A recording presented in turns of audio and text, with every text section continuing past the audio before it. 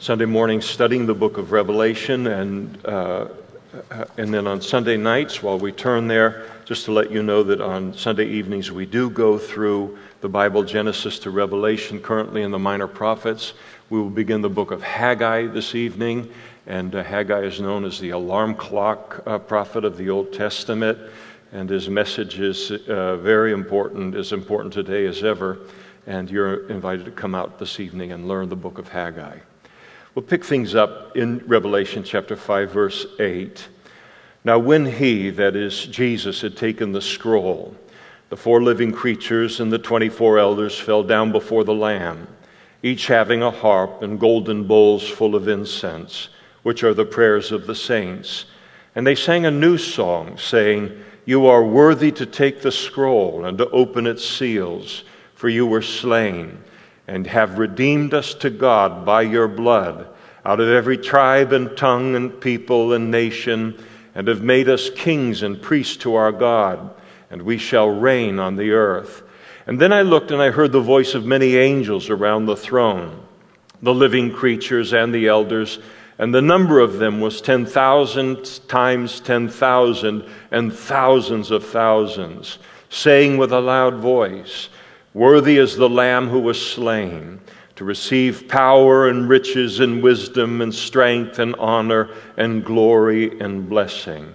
And every creature which is in heaven and on the earth and under the earth, such as were in the sea and all that are in them, I heard saying, "Blessing and honor and glory and power to him who sits on the throne and to the Lamb forever and ever." And then the 4 living creatures said, "Amen." And the 24 elders fell down and worshiped him who lives forever and ever. Let's pray together. Father, we are thankful that as we live in this world that we are able to look at it in the context of eternity, to look at it in the context of your throne. And as you see this invasion on the part of Russia into the Ukraine, as you see every single person that is involved, as you see the response of the West, everything that is happening, you see it with a clarity that none of us possess. And this is this expression of pride and arrogance, of entitlement that is going on, and the just the naked aggression that is here. We pray, even as it is an affront to us, we know it's an affront to you, and we pray that you would deal with this righteously and that you would prevail in whatever it is that is happening here. We pray for the leader of Russia. We pray for the leader in the Ukraine, the leaders of the world, that you would anoint them for this season, give them wisdom for stepping up and bringing a halt to what it is that's happening. We pray, Lord, for innocent people that are just trying to get by, that are caught in all of this. And we pray that you would protect innocent life. We pray for the body of Christ that is represented in both these countries. They love you and doing your work and caught in all of this. We pray that you would bless them and you would protect them. And we pray, Lord, that you would give them strength, you would give them wisdom, and give them great influence for you and for your kingdom in the midst of all of this. We lift it up to you, Lord, knowing that you are able to glorify yourself even in this, and we pray that you would in prevailing in every aspect of it. And we ask it in Jesus' name. Amen. Now let me just pray one moment for our Bible study. Lord, we ask that you would help us to hear your voice through your word today, that you would use our time in your word in this passage to give us a greater understanding of you, what you've done for us, and thus a greater appreciation, and thus a greater spirit of worship, Lord, and awe related to you. And so we pray for this work of your Spirit in Jesus' name. Amen. Please be seated. Chapters 4 and 5 of the book of Revelation are the single greatest insight that we have into the heavenly scene contained in all of the Scriptures. And it is a heavenly scene that every one of us as Christians are going to find ourselves in the middle of one day. A new song is sung to Jesus in this context in verses 8 through 10. And the context of this new song that is sung to him, you might remember, is that a very strong angel arose in that heavenly scene, and he cried out, "Who is worthy to open the scroll and to loose its seal?" And when no one in heaven or on the earth or under the earth responded to the angel's cry, John, the Apostle John, assuming that this would mean that the world would continue in its present condition under the dominion and the authority of the devil, he began to sob convulsively until the angel informed him that the situation was not hopeless, and directed his gaze to Jesus, who then becomes more prominent in that heavenly scene. Jesus then came forth. He took the scroll out of the right hand of God the Father, who sat upon the throne. And at that moment in time, as a result of verse 7 in this chapter, all of heaven explodes in worship. It just explodes in this new song of worship and praise directed toward Jesus himself. We're told here that the song, specifically, that it is a new song that is sung to him. And so it's a song that is especially for this particular situation and this occasion. Those who sing the song, we're told in verse 8, are the four living creatures. These are the angelic beings of some sort, and also the 24 elders. There are many Christians who believe that the 24 elders are another class of angels. I strongly hold the view that they represent the church in heaven for a lot of reasons, and some of which we don't have time to get into today, but some of which we may get into when we get into chapter 11. Their physical response to Jesus taking hold of the scroll there in verse 8 is that both the living creatures and the elders, they fall down and worship before Jesus.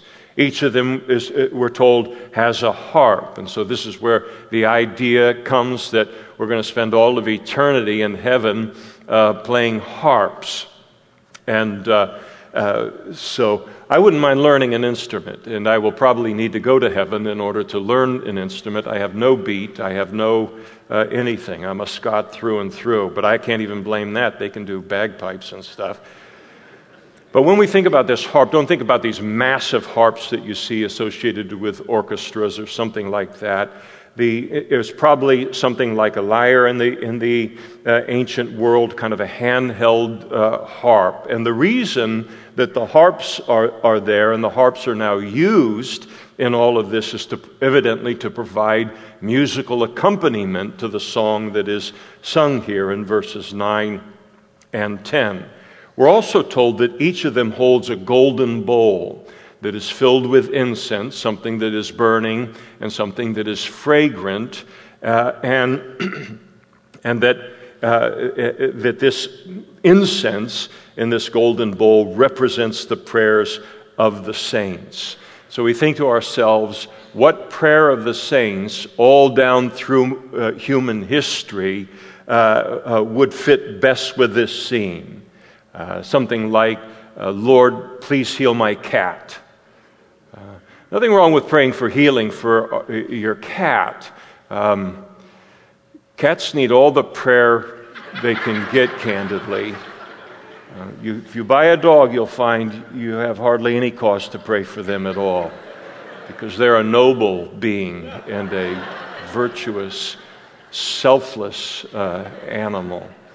But no, the Lord cares about our cats. The Bible says that we're to cast all of our cares on Him because He cares for us. Everything that is important to us is important to Him. But in terms of a prayer that's just right for this situation, how about this as a prayer? Thy kingdom come, thy will be done on earth as it is in heaven," being the prayer that constitutes the incense and that fills the coming forth from the golden bowls. Yes, and the reason that prayer is so appropriate is that is the prayer that Jesus is about to answer as he begins to break the seven seals in chapter 6. It is a beautiful statement about prayer here in this scene and how God views prayer. So both the fragrance of the incense and the fact that it burns in golden bowls as opposed to an iron skillet or a hibachi grill speaks to how God views prayers that are directed to Him, including this prayer. Our prayers to Him are fragrant. When we offer up our prayers like this one, "Thy kingdom come, thy will be done on earth as it is in heaven," it is a fragrance to Him to hear our faith, to hear our confidence in Him and our trust. It blesses Him. Our prayers are obviously invaluable as they're pictured here, more precious than gold. Only a golden vessel is worthy of holding those prayers, and all the way down through human history. Of course, this prayer has been prayed by saints in the most difficult of circumstances, in their own personal lives, circumstances within the world. And here is the reminder that not one single time is the prayer that we offer, "Thy kingdom come, thy will be done on earth as it is in heaven." Never is that prayer misplaced. Never does it go unlistened to, and it will never go unanswered. You notice the song specifically in verses 9 and 10. Jesus is praised in verse 9 for the fact that He is uniquely qualified. He is uniquely worthy to take the scroll and to open the seals. And He is uniquely qualified to do so by virtue of His death.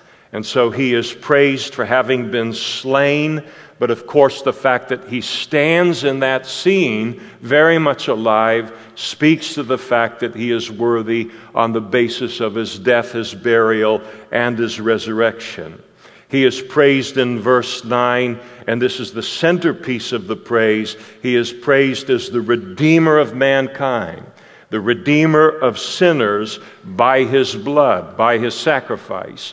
If you're new to these things or new to the Bible, when it talks about the blood of Jesus Christ, in the Bible, blood represents life. And the fact that He gave His life in order for us to be forgiven and to be saved. So He's praised as the Redeemer of sinners by His blood, by His sacrifice. And this, His role as a Redeemer, His redemption of us is the single great theme of this song of praise. The word redeemed means to be released upon payment of a ransom. That's what it means. So today, redemption or redeemed, these are not words that we use in our culture anymore, unless they're spoken of in terms of redeeming a coupon, or we used to redeem blue chip stamps and those green ones too. They didn't give those out as freely. So this is a word that is lost in our culture in terms of having any impact upon us at all. But it speaks of being released upon the payment of a ransom. When the Apostle John uses the word redeemed here, it would have immediately produced a picture, a scene in the minds of everyone that was listening to him. It was a common word in that culture. In the Roman Empire, slavery was legal. And in fact, it's estimated that there were over 6 million slaves that constituted a portion of the population of the Roman Empire. And so you picture in your mind, as the word redemption does in the ancient world, the image of slaves being brought out by slave traders. They're brought out to an open marketplace, placed, and there they are standing on a raised platform surrounded by a large crowd of men seeking to purchase a slave. And so the auction begins, and the slaves are sold one after the other to whoever has the purchase price for the slaves. And as a slave is sold, the ownership of the slave passes from its previous owner then to the new owner. And this is precisely what God has done for us in Christ. We were once slaves to sin, slaves to this world, slaves to the devil, slaves to our own flesh. We had no more help of freeing ourselves from our bondage to that slave condition than any slave in the ancient world ever had of securing their own freedom from slavery, standing there in that auction. But God stepped in that auction block of our lives. He paid the price for our freedom in the giving of His Son, and thus securing our freedom, securing our liberation. And so a slave could be freed in the ancient world with the payment of money, but no amount of money can set a sinner free. In human history, only the price that Jesus Christ has paid through His life is able to set a sinner free. As Jesus declared concerning Himself, therefore, if the Son makes you free, you shall be free indeed. So maybe this morning, some of us might remember for just a moment our former bondage, our former slavery to the flesh and to the world and to the sin and to the devil. And then to stop and remember the liberation that Jesus brought into our life in that moment in time, and a liberation that He continued to just lavish upon us, walking us into greater and greater freedom from all of these things. And it makes us realize that when we stand in that scene, and one day we sing this song to Him as our Redeemer, it will not be any kind of a hard thing to sing to Him, and especially no longer through a glass darkly, but then face to face. As the old hymn puts it, face to face with Christ my Savior, face to face what will it be when with rapture I behold Him, Jesus Christ who died for me. Now notice too that He is praised for having redeemed us out of every tribe, every tongue, every people, and every nation. He is the Savior of the entire world, not just the Jew, but also the Gentile. And He is praised not only for what He has saved us out of, but what He has saved us into. You notice in verse 10, He has made us kings and priests to our God. In making us kings, He has made us a part of His kingdom. In making us priests, He has bestowed upon us as Christians the twofold, purpose of the priests in the Old Testament. Number one, to represent God before the world through our lives, and then to represent the world before God in our intercession for our loved ones and for the world. And then He declared that we shall reign on the earth. And so we shall, at the 1,000-year reign of Christ following Jesus' second coming, known as the Kingdom Age as well, we will rule and reign with Him, and more on that when we get into chapter 20. And then notice in verses 11 and 12, the declaration of an angelic host. I mean, immediately on the heels of the first song, as that first song is being sung and concluding, a second worship song is sung to Jesus, including not only the living creatures and not only the 24 elders, but now 100 million plus angels join in with a song of their own. And if you want to do the math, that's the number that you're going to come up with. 100 million and plus beyond that. In other words, it's going to be a group of people singing to the Lord in number without calculation. Now, I don't know the last time you've been in a worship service where you heard 100 million people singing praise and worship to God with loud voices, as we're told here, everyone fully engaged in spirit and in truth, the same worship song to God. Well, I've never heard that yet either, but get ready because it's in your future as it's recorded here. And then in verse 12, Jesus is praised as the song goes up, not for, as we can read it here and say, worthy is the Lamb who was slain to receive, as if he is lacking in these things. And these must be something that he receives from some other source. That's not what's being communicated here. He's being praised because he already possesses these things.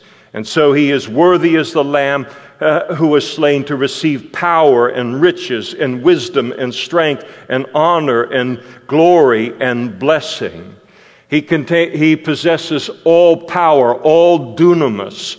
All power belongs to him. He possesses all riches. In other words, there's not a promise that he makes to a single one of us that he is incapable of fulfilling.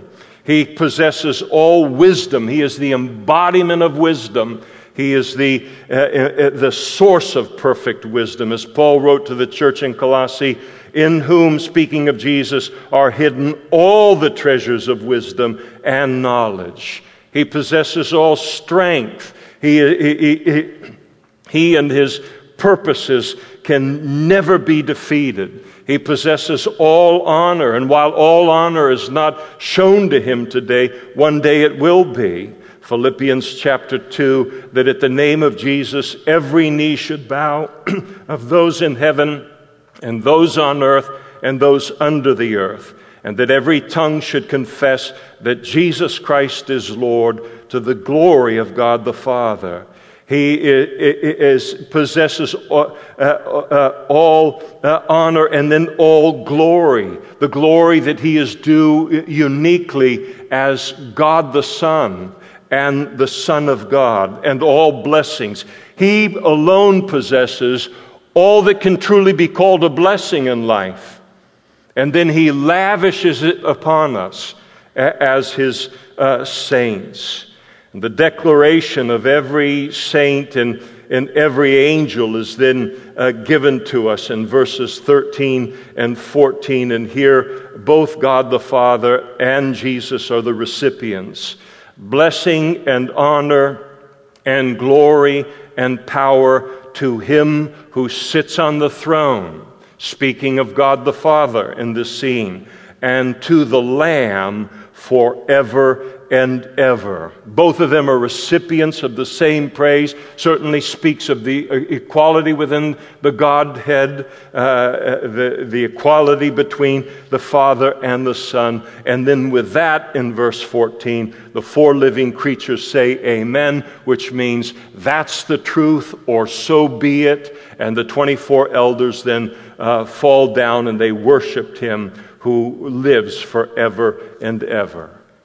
As we prepare to partake of the Lord's Supper here this morning, I want us to notice a repeated description of Jesus in this chapter, as he is referenced there in that heavenly scene. First in verse 6, he is described as a lamb as though it had been slain. In verse 9, for you were slain. In verse 12, worthy is the Lamb who was slain.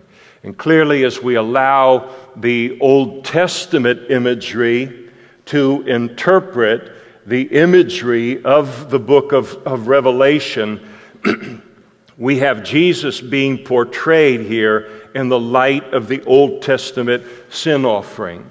And I don't think that anyone can ever fully appreciate Calvary or Jesus' death upon the cross apart from an understanding of the Old Testament sin offering. And no one can fully understand or appreciate chapter 5 of the book of Revelation without understanding it as well, the sin offering in the Old Covenant, the Old Testament.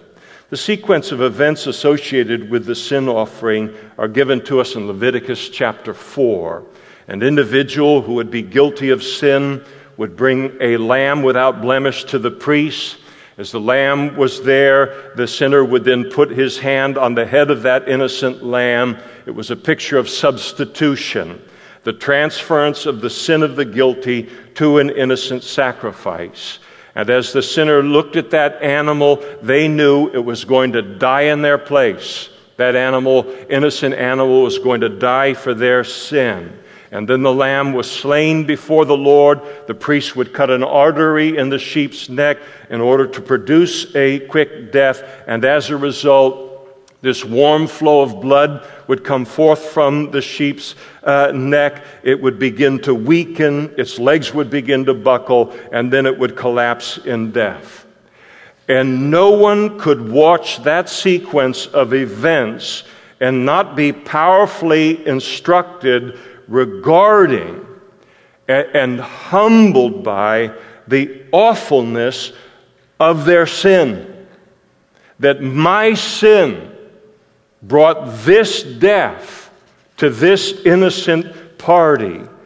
And then the blood of the lamb was then applied to the horns of the altar by hand in order to ceremonially cleanse it. The remaining blood was caught in a bowl, poured out at the base of the altar. The fat of the lamb was then removed from the lamb and then placed upon the altar. It was burned before the Lord for a sweet aroma to the Lord.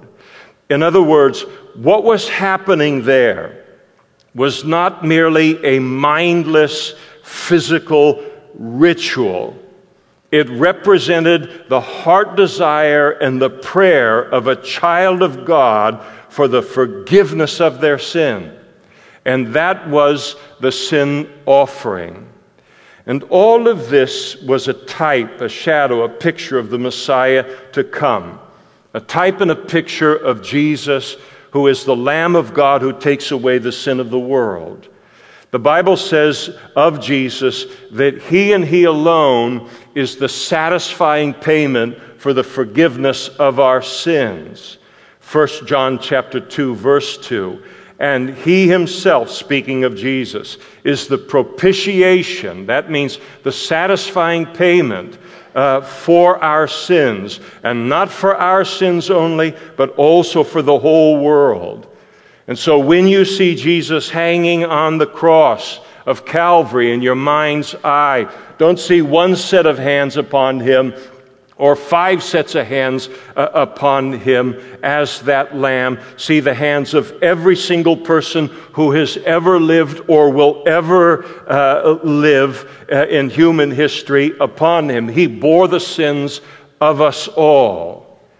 It's interesting to realize that at the time of the giving of this law concerning the sin offering, until the coming of the Messiah, the coming of Jesus into human history was 1,500 years.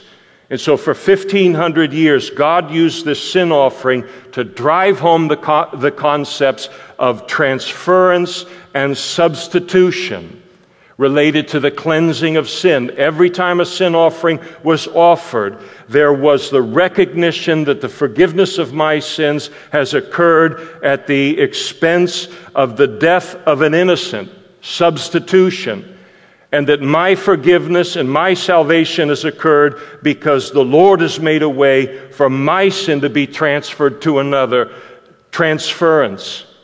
And thus for 1,500 years, the Lord had driven home the point to the Jews and to the whole world. I am forgiven on the basis of substitution and transference. I am forgiven solely on the basis of substitution and transference. It drove it home over and over and over again. So that when Jesus comes on the scene, as the Messiah of the Jews and the Savior of the world. And then he declares that the cleansing of their sin would occur on the basis of substitution, him dying in our place, and on the basis of transference through faith. They shouldn't have acted as if it was some kind of a foreign concept. They had been doing it for 1,500 years. God had been preparing them for 1,500 years. Isaiah prophesied of it in Isaiah chapter 53, verse 10. I'll read it to you. And yet it pleased the Lord, God the Father, to bruise him, Jesus, and he has put him to grief. When you make his soul an offering for sin, and he that is the Father shall see his, Jesus' seed, and he shall prolong his days, and the pleasure of the Lord shall prosper in his hand. And he shall see the travail of his soul, and be satisfied.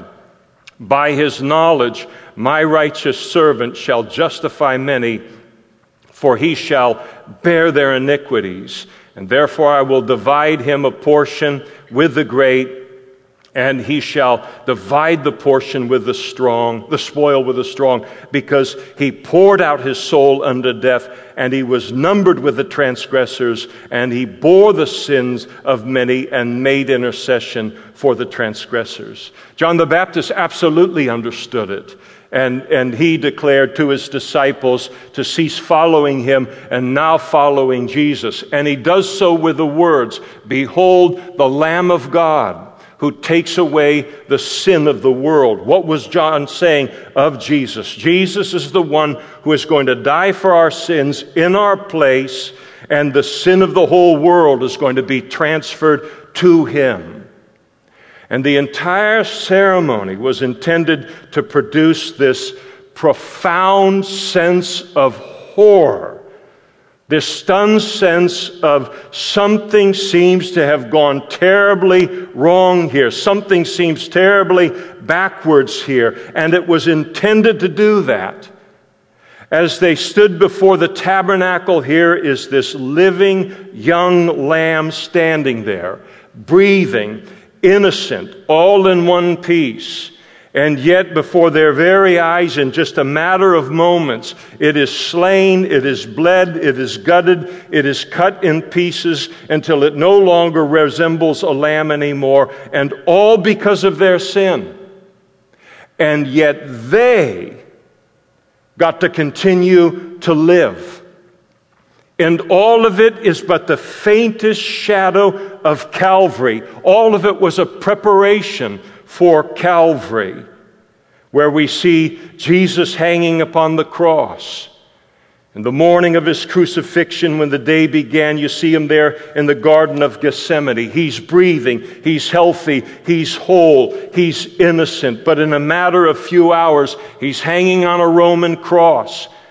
And his face is so savage that he's unrecognizable for who he is. And his entire body is so brutalized that it's just one great open, bleeding wound.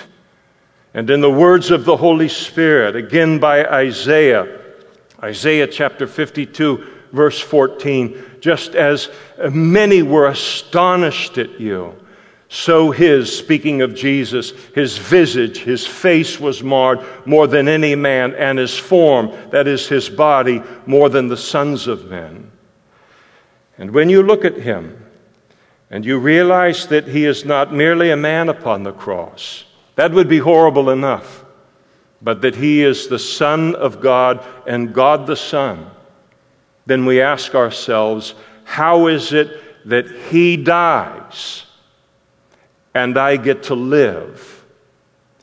And what both the sin offering of the Old Testament and the crucifixion were and are intended to communicate to mankind is, first of all, they were meant to horrify. Both were meant to horrify in a way that would get people's attention. And then having gotten our attention, they were meant to teach us something, and that something is the seriousness of sin in the eyes of God. And like a great blinking neon light, and in this moment in time, in terms of the highway of human history, Jesus' death upon the cross communicates the seriousness of sin. And people reject it today. They talk about the religion of the Bible as that bloody religion. But I ask you, are there any reminders of the seriousness of sin left in our culture or left in our nation? And are we better off because of it? No, God knows that in the fallenness of this world and the strength of our own broken, fallen, dark nature, that we need a reminder of the seriousness of sin that is greater and stronger than the indoctrination of the world around us that tells us that it means nothing, to view our own sin as harmless and offensive to everyone else, to ourselves, and even to God. And in these sacrifices, there is also the reminder of the holiness of God, that God cannot be casually approached by sinners, that our sin cannot be ignored, but it must be addressed, and it must be addressed God's way. And faith in Jesus Christ is that way. And these sacrifices were intended also to produce an awe within us related to our salvation. And the cross of Jesus Christ is intended as well to provide hope to mankind and to provide hope to the greatest of sinners. Because we recognize of the sacrifice of Jesus, as you see him there nailed on that cross in order to provide us with the forgiveness of our sins. There is something there by the Holy Spirit, whether a person is saved or unsaved. We know deep, deep down inside of us that no sin, no lifetime of sin could ever be greater than that sacrifice. And when we see Jesus hanging on that cross in order to provide that forgiveness of our sins, we realize that no one got away with anything. That this is not a cheap grace that God is offering us. It's not just an empty kind of sayings or rituals about forgiveness. This is an indescribably substantial addressing of our sin and of our guilty conscience. And when we see Jesus hanging on that cross for our sins, no one can say that my sin is greater than that sacrifice. Not even the worst sinner in the world can look at the cross of Calvary and believe that. There is something in human history about that cross, that sacrifice, that scene, that Savior that overwhelms even the guiltiest conscience and gives us hope for forgiveness and for peace. And in order to cleanse our sin, God had to provide us with something that we would recognize as being infinitely greater than the greatness of our sins. And that something is the salvation that is found in the blood of Christ, in his death and his burial and his resurrection. And so we turn our focus now to the Lord's Supper and the symbols of his body and of his blood shed in order for us to be forgiven and to enjoy the life that we enjoy as Christians today. And so it's a time to praise him as our Redeemer, to praise God for providing us with redemption, and then to praise him for the unspeakable price that was paid in order for people like you and me to be forgiven, to be saved, and to enjoy a relationship with God Almighty himself. The men are going to come forward in just a moment, and they will pass out the cups. The bread and the cup will all, and juice will all be in one cup. And so as they pass it out, hold on to that and then we'll pray together, and then we'll partake of the elements together. If you sit here this morning and you are not yet a Christian, it's important that you not partake of the Lord's Supper until you become a Christian. And I certainly want the first time that you partake of the Lord's Supper to be as a Christian and not as just some kind of a meaningless ritual, where the realities, the spiritual realities that are symbolized by His body and by His blood have become a reality in you. But you might sit here this morning and you might say, I'm ready to do that right now. And all that's required is to look to God this morning and say, I believe your assessment of me as a sinner. And I believe that my sin has separated me from a relationship with you. But I also believe that you loved me so much that you sent your Son into the world to pay the full and satisfying payment for the forgiveness of my sin. So I repent of my sin, and I turn your way, and I put my trust in Jesus Christ as my Savior, as heaven's Savior, and I choose now to become one of His disciples. And when you do that, you'll be born again by the Holy Spirit, the greatest miracle a person can ever experience. And then, of course, enjoy the Lord's Supper with us. So if the worship team will come out, if the men will come forward, let's worship our Redeemer and the Father who sent Him to us.